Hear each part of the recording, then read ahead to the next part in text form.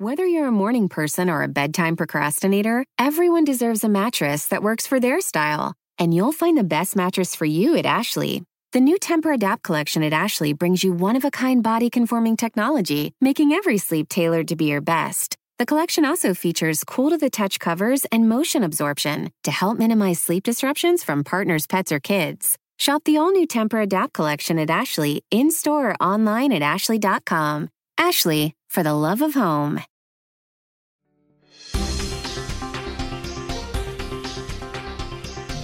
We are in One World Trade Center. I've never been in this building, in this iteration. It is, you kind of feel the enormity of it all. But you're very safe. Yeah, well, I'm in the New Yorker office. I'm here with David Rohde, who's the executive editor of TheNewYorker.com. He's also the author of several books, including one called A Rope and a Prayer, the story of a kidnapping. And he has won the Pulitzer Prize a couple times, I believe. Once alone and once a part of an amazing team of New York Times reporters. Yeah. You got a couple of them floating around this place. Thank you for doing the interview. I reached out after reading a piece you did recently about President Trump's event welcoming home 3 men from North Korea who'd been held hostage.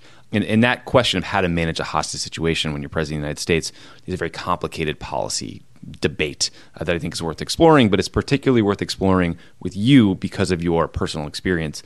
You were kidnapped by Taliban forces while reporting in Afghanistan. And the full story, that harrowing story, is detailed in your book, A Rope and a Prayer, the story of a kidnapping.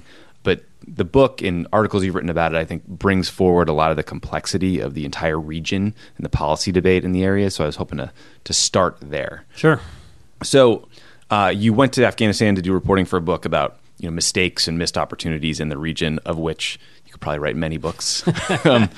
And you decided, admirably, in my opinion, that you needed to talk to someone in the Taliban to get their perspective. Just for people listening, how risky and how common is it for reporters to talk to someone in the Taliban or Al-Shabaab or a militant force when there's that risk involved? So this was several years ago. At this point, it was 2008. But at that time, dozens of people had done safe interviews with the Taliban. And I had been careful and not interviewed them. I'd been covering Afghanistan for about 7 years. But I felt like for this book, I first felt like a wimp that all these other journalists had done it. And why hadn't I done it? Badass journalists. Well, yes. Carlotta Gall. Correct. Chris Chivers. Yes. And actually Carlotta, those two had not done interviews with the Taliban, but other people had, who I won't name. Right.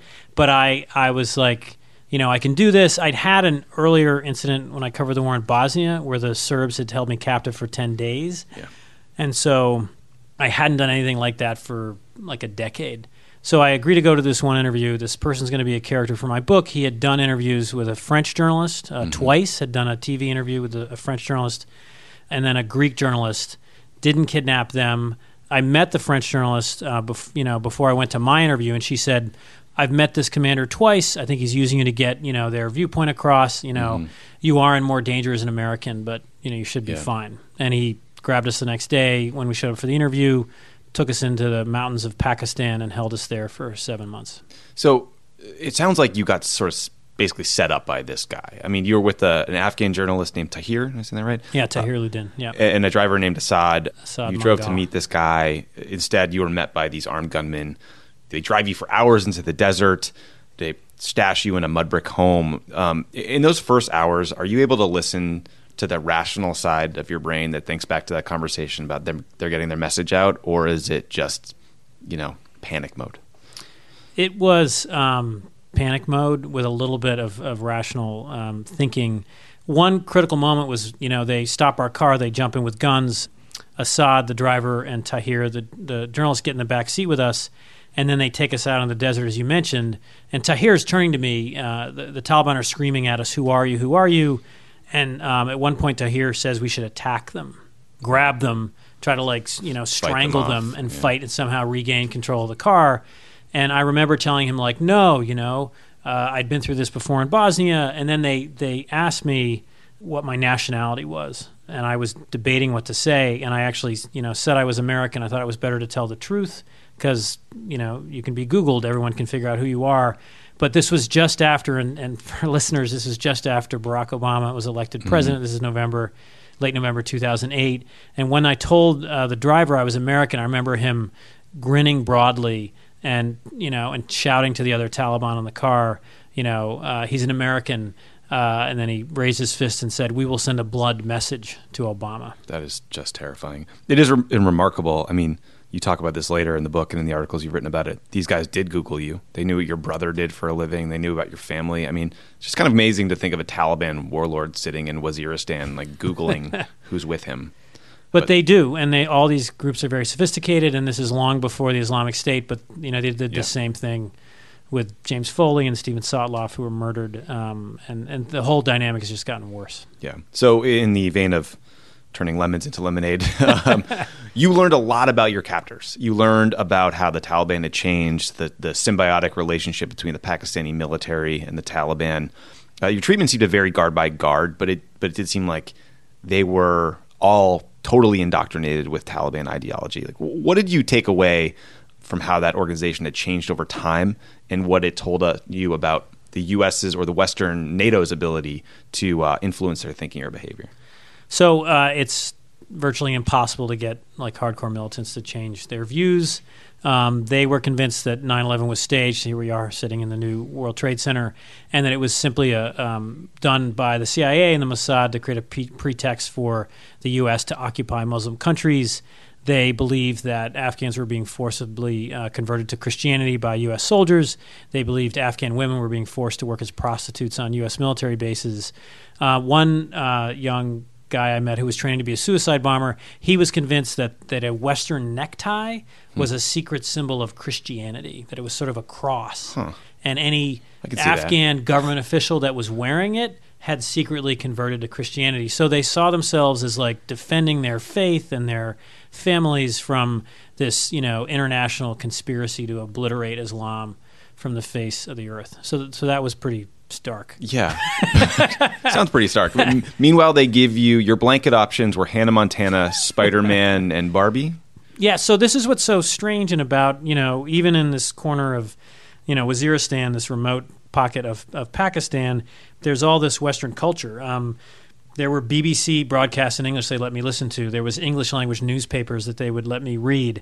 They brought me bottled Nestle water that was manufactured in Pakistan, and they were somehow able to get it up into these remote areas. So, and there were younger guards that as the months went by, I mean, the commander said, "Oh, this guy's a CIA agent," and made up all these stories about me. The younger guards sort of saw through that. And there was one guard who heard his mother was sick, and he begged them to go and see his mother, and they said, "No, you have to, guard David and the two Afghans." And then his mother passed away. Oh, God. And he left in a fury, saying these commanders are frauds, they're criminals. I'm here to fight American soldiers, not to waste my time guarding an unarmed American journalist. You're not a spy. So there was, there is, for I think among younger people, a chance you can get them to move, but there also is a hardcore group, to be frank, that you sort of have to use lethal force against. Yeah. Well, so you mentioned this earlier. I mean, you were taken pretty quickly from Afghanistan to the tribal regions between Afghanistan and Pakistan, which are semi-autonomous regions that are a hotbed of extremism. Drones are omnipresent there. And one night, a drone strike occurred just a few hundred yards from the home where you were being held. Can you tell us that story? And did that on-the-ground perspective change the way you thought about, the efficacy of drone strikes and lethal force? It was my experience of the drone strikes was that they were largely accurate, but they weren't decisive. So a commander would be killed. The Badruddin Haqqani, one of the leaders of the Haqqani network, which is the group that held us there, he was killed after I was in captivity in a drone strike, but my actual kidnapper is still free and operating. So it's a complicated thing, but I do feel like the drone strikes are generally accurate. There are civilians killed, but the broader point is they're not a silver bullet. Yeah. If you aren't going to send ground troops into this part of Pakistan to somehow push out these people, you're not going to defeat them. It was eerie. They sound sort of like a Piper Cub, like a small propeller-driven aircraft circling overhead. When 3 or 4 of them would gather, the Taliban guards would sort of freak out because they thought that was a sign there was going to be a strike. And then the one strike you mentioned was extraordinary, just the power of the missile. It hit a car that was driving by the compound we were held in. All of this shrapnel and dirt fell in our compound. It turned out there were 4 militants in the car. I think they were from Uzbekistan, or maybe they were Arabs. And our guards were furious. And I'm alive today because of Tahir Ludin, who you mentioned. They were talking about killing us that night in revenge, it was that day, for this drone strike, and Tahir somehow sort of talked them out of it. So it creates this fury also. They see it as cowardly. Mm-hmm. The Taliban will say, like, why don't the Americans come fight us on the ground, toe-to-toe? So that's a long way of saying, again, they are effective, but they're very limited. They don't turn the tide of a war. Yeah. It's a complicated discussion, but it's also one in Washington that I think it rarely has the full context. Because I think there's a fundamental question of, do you think lethal action should be used against individuals in that area? And if that's the case, your options are ground forces, F-16s, drone. And if you're thinking of it that way, a drone that can linger on a target for a long period of time and use a missile with a payload that is small can be more precise. Now, what people defending drones generally don't talk about is that, sure, there's a high-value target. If you have Osama bin Laden in your sights, you can watch that compound for months and then hit it when he's alone. But then there's something called signature strikes, which is if you see 15, 18-year-old guys in a truck heading towards where U.S. troops are and you hit them, you don't know their names, you don't know what they were doing, and that's could kill a lot of people who are just caught up with the wrong folks. And there are civilian deaths. And so I remember Tahir and Assad were taken out by the guards. One strange thing with the paranoia of the drones, so my guards were convinced that the United States was actually trying to kill me in a drone strike. What? They thought that the drones were hunting for me, which, they may have been to maybe carry out a rescue raid, but they also believed that the drones wanted to kill me. But the Taliban themselves would take Tahir and Assad to these graveyards and point to all the graves and say, these are all civilians who have been killed. I think civilians are killed. Yeah. I think the numbers are, more than what the U.S. government says, but less than what the Taliban claims. Right. But again, it's like a propaganda tool they use to recruit young men to join these militant groups, saying, look, they're cowards, and then these drones kill civilians.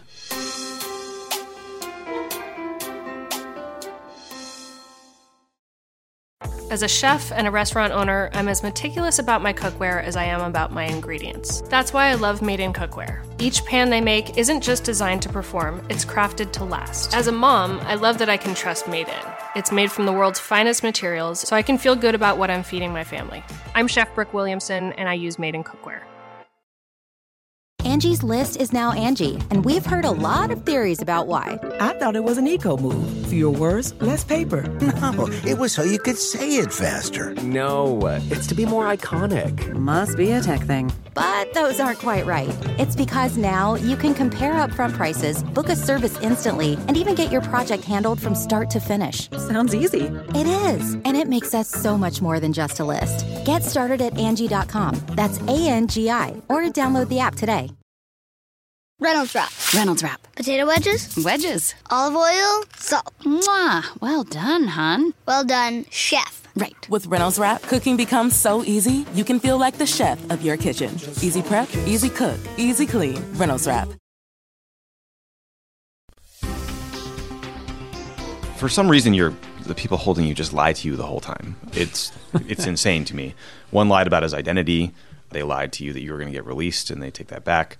They forced you to lie about your own treatment in videos. It felt like you were negotiating, in some ways, your own release when you were with them until you just realized, like, these guys can't be trusted. So you finally decided to escape. Like, why did you make that final decision? And can you talk about how you guys ultimately got the hell out of there?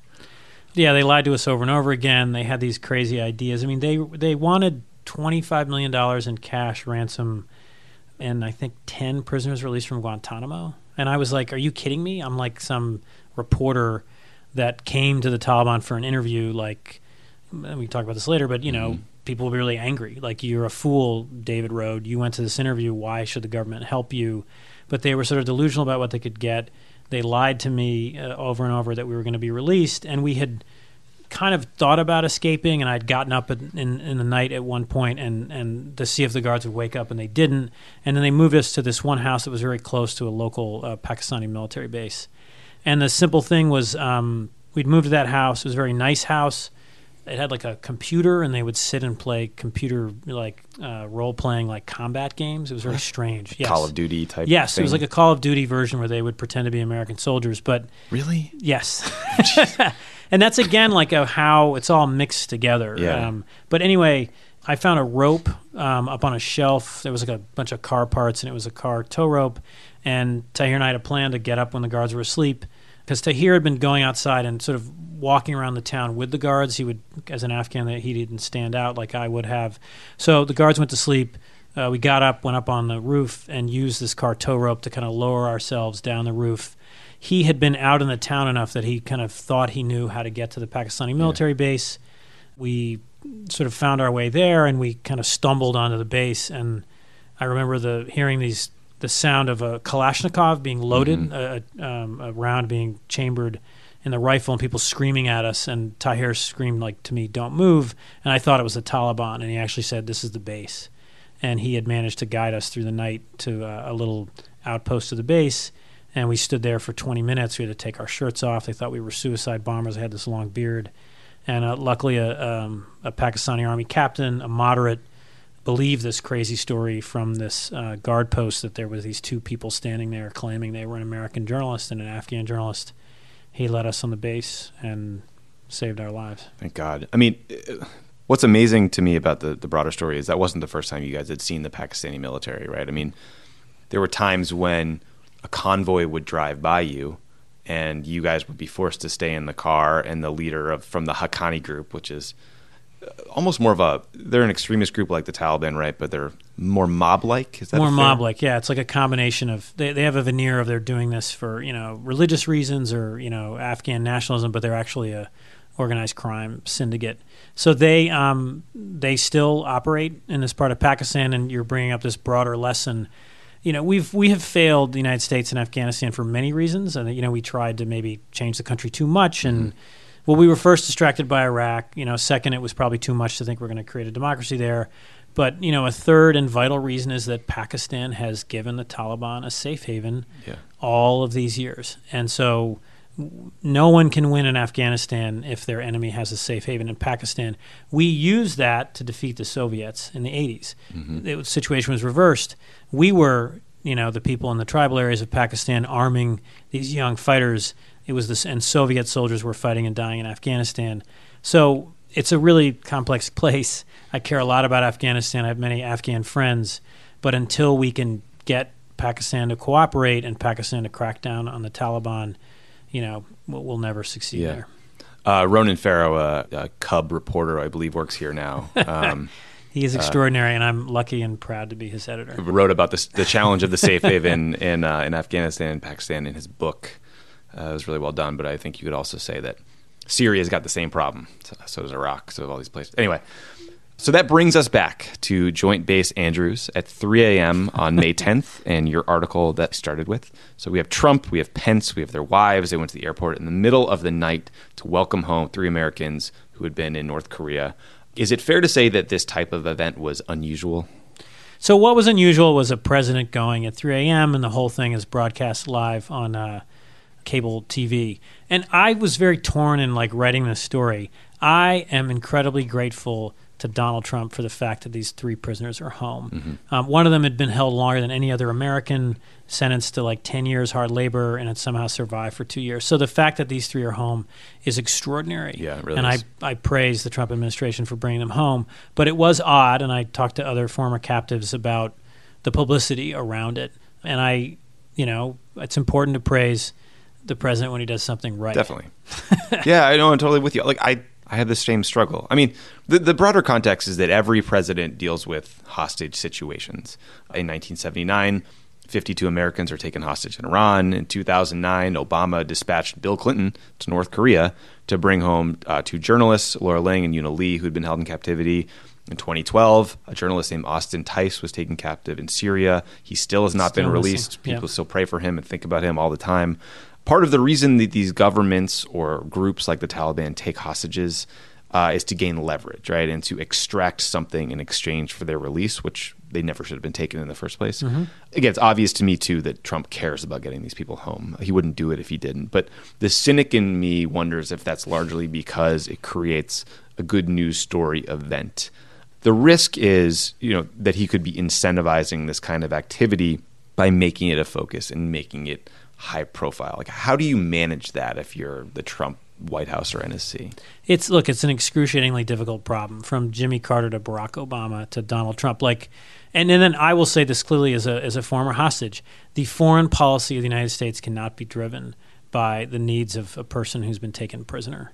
I sat there in captivity, and it's easy for me to say because I've survived, but I was like, let the drone strikes continue. It might get me killed, but there's sort of broader goals that a country has to achieve. And so can you somehow bring a captive home, without contradicting your broader foreign policy goals? And the danger then about the publicity that surrounds this is that so many people, there's been a pattern, the North Korean government, the Iranian government, arresting American citizens and using them as bargaining chips. I was a bargaining chip the Taliban had. I talked about Jim Foley and Stephen Sotloff earlier, where it's gotten so bad that the Islamic State will just kidnap an American so they can, film their beheading and use it for propaganda purposes. So the danger of what Trump did is he sort of is signaling to governments and groups, this president really likes to bring hostages home, and you can incentivize it. And it's hard. I mean, I'm good friends with Diane Foley and John Foley, Jim's parents, and they're still, haunted by the death of their son. I blame the Islamic State. I think, they did everything they could. But it's, do you want to give foreign countries and militants that kind of leverage? Yeah. I mean, we should be clear. These people are taken indiscriminately. It doesn't matter if you're a U.S. service member or a journalist, someone there trying to end the war. People have been taken and used as propaganda tools over and over again. I think the question is, how should a government respond? I mean, when you got back, did you go to the White House? Did you go to the Oval Office? How did that feel for you? So I did not meet Barack Obama. I didn't. That's fine. And I felt terrible. I mean, it was a dumb thing to go interview that Taliban commander. I felt very guilty about what I put my family through. The New York Times and my editors and friends there were incredible through those 7 months. They did a huge amount to help me. So I didn't, feel like I deserved to meet the president. And the broad thing too is that the United States has a very clear policy, Republicans and Democrats alike, that the United States will not pay ransom to a terrorist organization, and it will not make major concessions to a foreign government. European governments are believed to pay very large ransoms, and that's why European journalists who were held with Jim and Steve survived. They were ransomed. So the Syria cases were a very painful example of standing by that policy. So I don't know how you bring them home. I mean, this was a moment with North Korea where the summit was approaching. It was clearly in Kim Jong-un's interest to release these 3 Americans. It was an easy precondition for the summit for Trump and Pompeo to ask for that to happen. So that's a big success.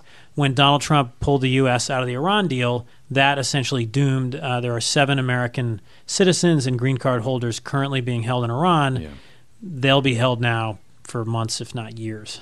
Yeah, and you also wrote about how when President Sisi from Egypt came to Washington, he released someone, I believe, before? Aya Hijazi. Yeah, it was, again, it's a deal. Trump brings Sisi, who has a terrible humanitarian record, to the Oval Office. President Obama did not bring Sisi to the White House for that reason. And after the meeting, after Sisi gets this nice audience with Trump in the Oval Office, Sisi then releases this amazing American aid worker who'd been helping street children in Cairo. She and her husband were accused of child trafficking, of exploiting these kids and sexually abusing them. It was totally trumped-up case. They spent 3 years in Egyptian jail, never went on trial. She never should have been detained, nor should her husband. But it's a fig leaf. Right. Sisi releases her to Trump after he gets his Oval Office visit. The way the administration, the White House, approached managing these cases was far from perfect.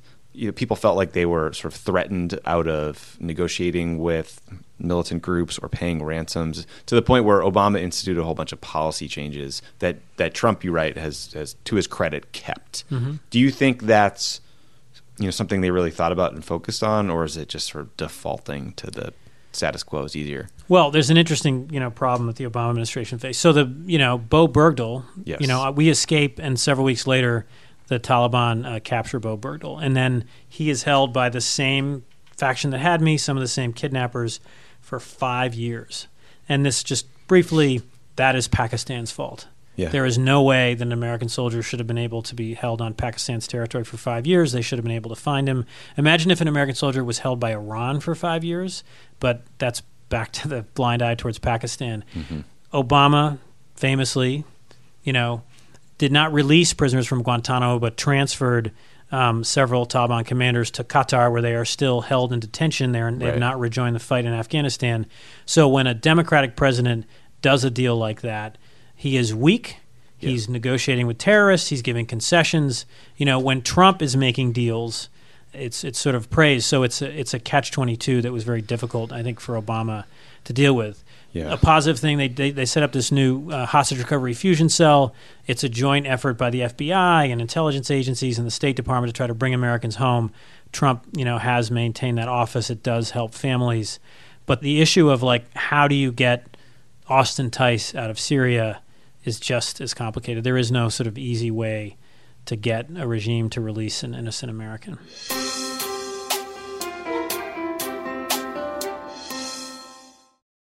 Angie's List is now Angie, and we've heard a lot of theories about why. I thought it was an eco move. Fewer words, less paper. No, it was so you could say it faster. No, it's to be more iconic. Must be a tech thing. But those aren't quite right. It's because now you can compare upfront prices, book a service instantly, and even get your project handled from start to finish. Sounds easy. It is, and it makes us so much more than just a list. Get started at Angie.com. That's ANGI, or download the app today. Shopify is the global commerce platform that helps you sell at every stage of your business. With the internet's best converting checkout, 36% better on average compared to other leading commerce platforms, Shopify helps you turn browsers into buyers. In fact, Shopify powers 10% of all e-commerce in the U.S. Sign up for a $1 per month trial period at shopify.com/podcastfree. All lowercase, shopify.com/podcastfree, shopify.com/podcastfree. Guys, it's been a rough year. It's going to get rougher, and you deserve a little treat for not going insane yet. You could head to the local tiki bar and tell the bartender, do your worst. But we have a better idea for you, which is pick out something from the Crooked store. The store is stocked with tons of new merch. It's perfect for the spring. And classics like the Friend of the Pod tees that you'll be wearing long into the next administration or the next fascist dictatorship, depending on how things go. Pick up a new tee for the warm weather ahead, a mug that'll remind you to stay involved this election year, or a hat celebrating your favorite pod. Go to crooked.com/store to shop.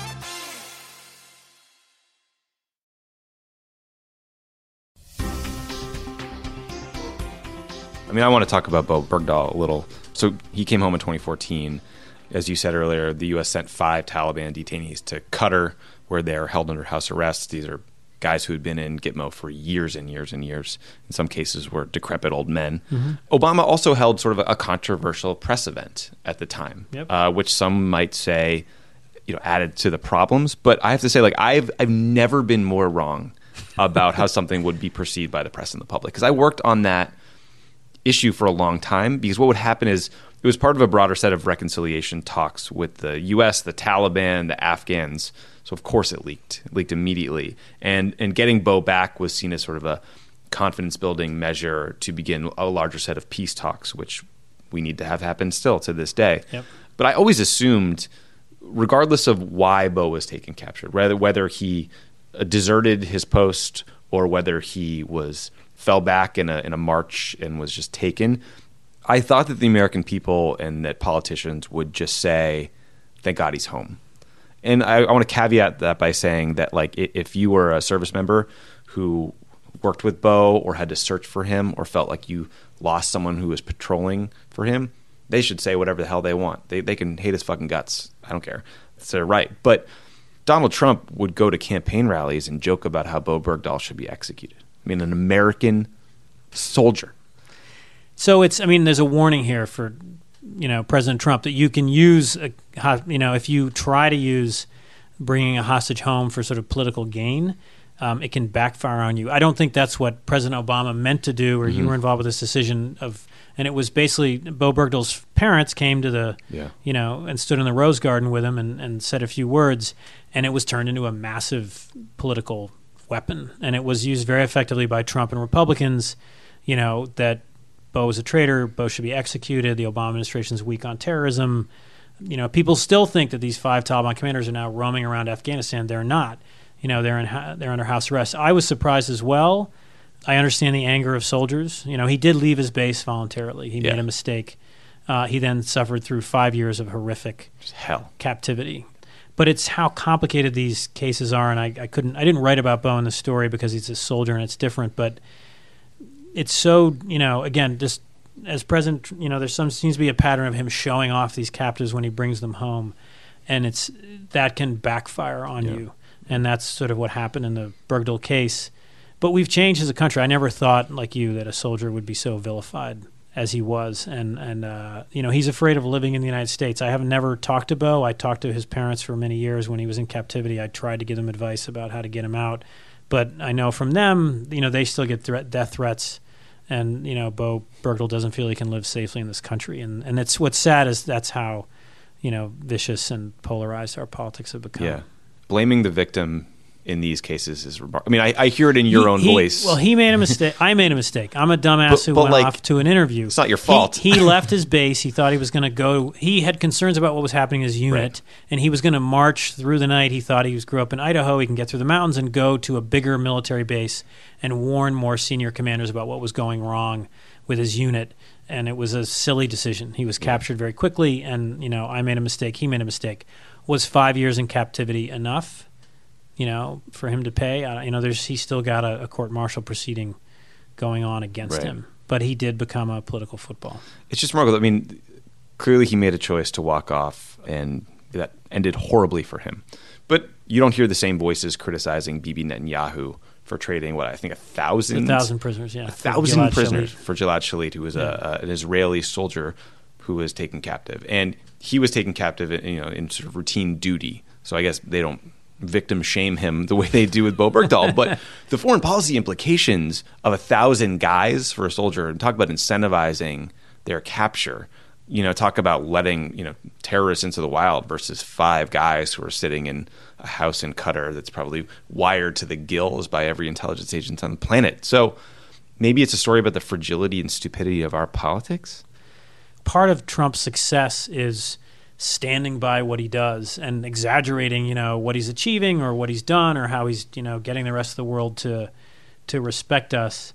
This just blew up on the Obama administration. I don't know. I don't think there's a better line somehow that the administration could have taken, but I'm like all of us. It's a very strange era and a very polarized era. And I have relatives that sort of enraged by the whole Bo Bergdahl story, and there's basic facts. Again, they think the 5 Taliban commanders are back in Afghanistan, and they're not. So, again, you can be a hero for helping a hostage, or as a president, or you can be a villain and be, weak. You look at Jimmy Carter. If you focus too much on hostages. So it's a very delicate dance that President Trump is involved in now. Or you could be a hackish Republican who criticizes all of the above.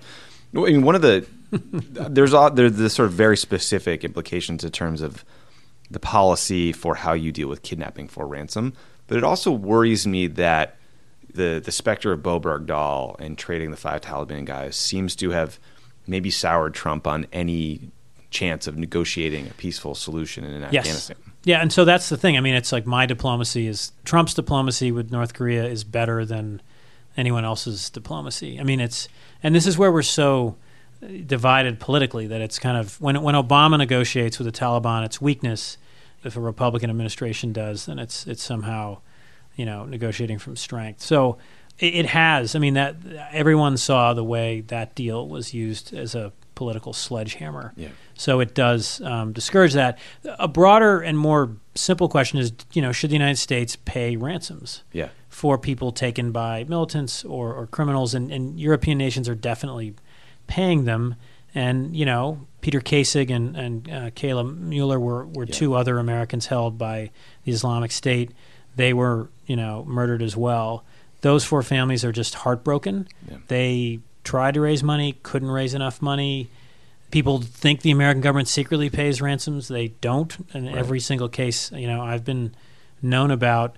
And it's a very difficult situation. So Diane Foley is sort of doing research trying to look at, does this U.S. policy of not paying ransoms actually save American lives? Does it lead, you're assuming that the Taliban or Islamic State are rational. And they're like, well, I won't take that American because the American government won't pay me a ransom. Yes. They actually think the American government does pay ransom. I was in captivity when there was the Navy SEAL raid off of Somalia, and the ship captain was rescued. It became the movie Captain Phillips. And my kidnapper was like, there was no Navy SEAL raid. The Americans paid $25 million for that captain. And I'm like, you're wrong. Right. But they live in this sort of alternate reality. So, I'm not sort of saying we must pay ransoms and all this stuff. It's just that I've seen, again, how complicated these cases are and how they can blow up in the face of a politician. And it's just, I guess, and what makes me the angriest is these incredibly cynical governments and incredibly, cynical criminals and militants who take innocent people. There are two Americans. Paul Overby is a journalist who the Haqqanis have, and Kevin King he was a professor at American University in Kabul. He was kidnapped from the streets of Kabul, the capital of Afghanistan, I left Kabul and went outside the city to meet my Taliban commander. He did nothing wrong. He was on the streets of the country's capital. He was taken by the Haqqanis. Both of them have been held now for at least 2 years. They're in terrible health. They're in captivity. And I just feel for them and their families. Yeah.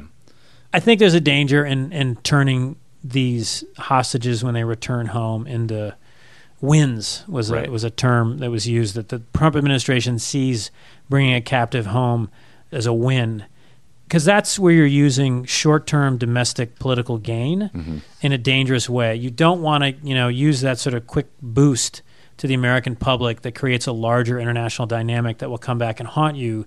So some might say, oh, it's unseemly that the president went out and live cable TV coverage.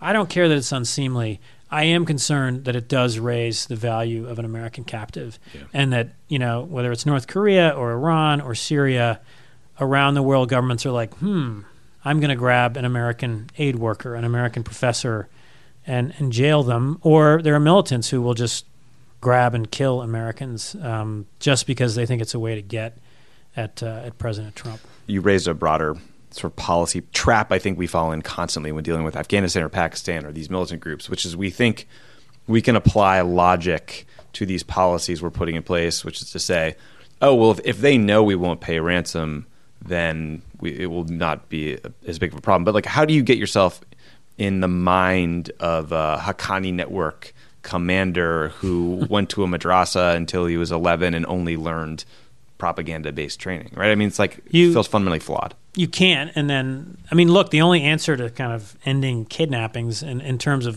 militant groups is this broader problem of these giant lawless safe havens that now exist all around the world. Kidnappings in Somalia have slowed down. The African Union mission there, backed by the Obama administration, has limited the strength of al-Shabaab, and there's less kidnappings in Somalia. The peace deal in Colombia with FARC ended a horrific pattern of dozens and dozens of kidnappings in Colombia. So this gets back to good old-fashioned diplomacy, good old-fashioned development, law and order, local people in these countries, Pakistanis, Colombians, Somalis, having a normal life where they're in a local functioning government, not us, not a long-term, U.S. troop occupation, but slowly working at these problems, solves many things, and they can help reduce the number of kidnappings. And people mock it, and we're just going to bomb them, and we're going to scare the Haqqani militant into giving up. They want to die. They want to be martyrs. What scares them is slowly working with moderate Pakistanis and Afghans to regain control of these areas, helping them run their own country better.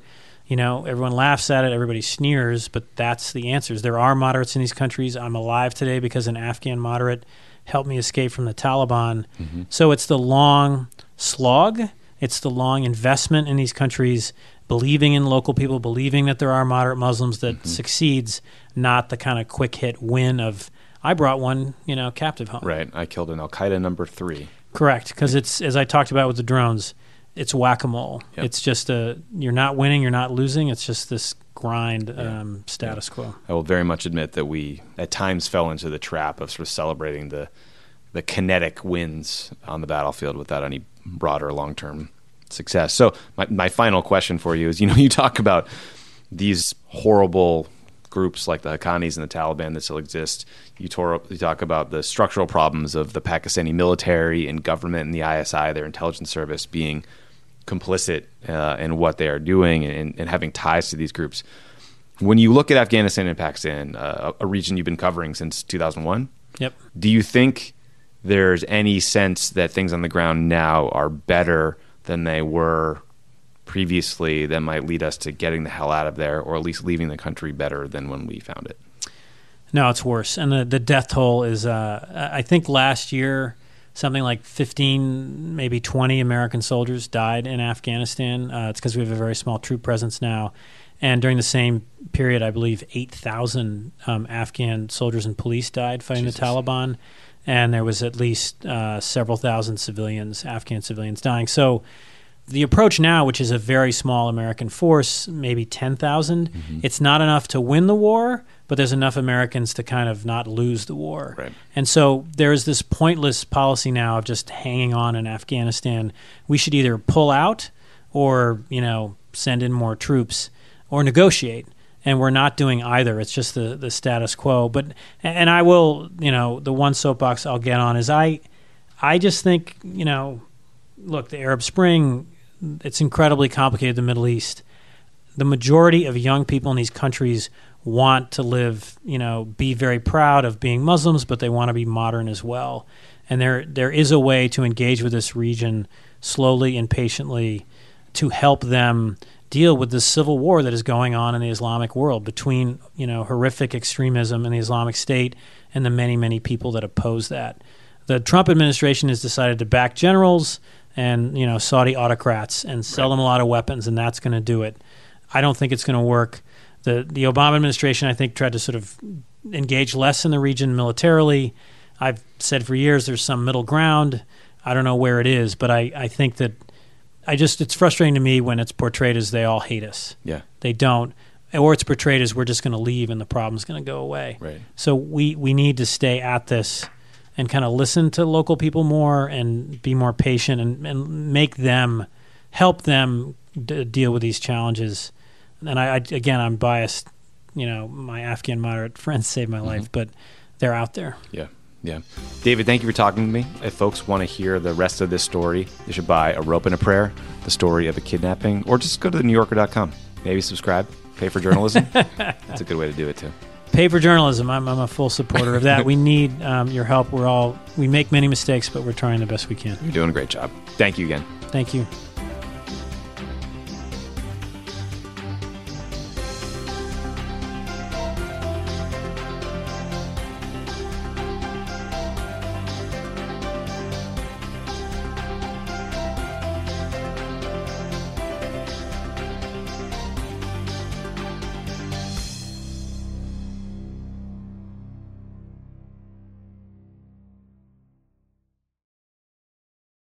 You can live out your MasterChef dreams when you find a professional on Angie to tackle your dream kitchen remodel.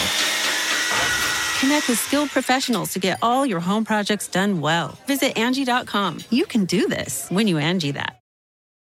Shopify is the global commerce platform that helps you sell at every stage of your business. With the internet's best converting checkout, 36% better on average compared to other leading commerce platforms, Shopify helps you turn browsers into buyers. In fact, Shopify powers 10% of all e-commerce in the U.S. Sign up for a $1 per month trial period at shopify.com/podcastfree. All lowercase, shopify.com/podcastfree, shopify.com/podcastfree.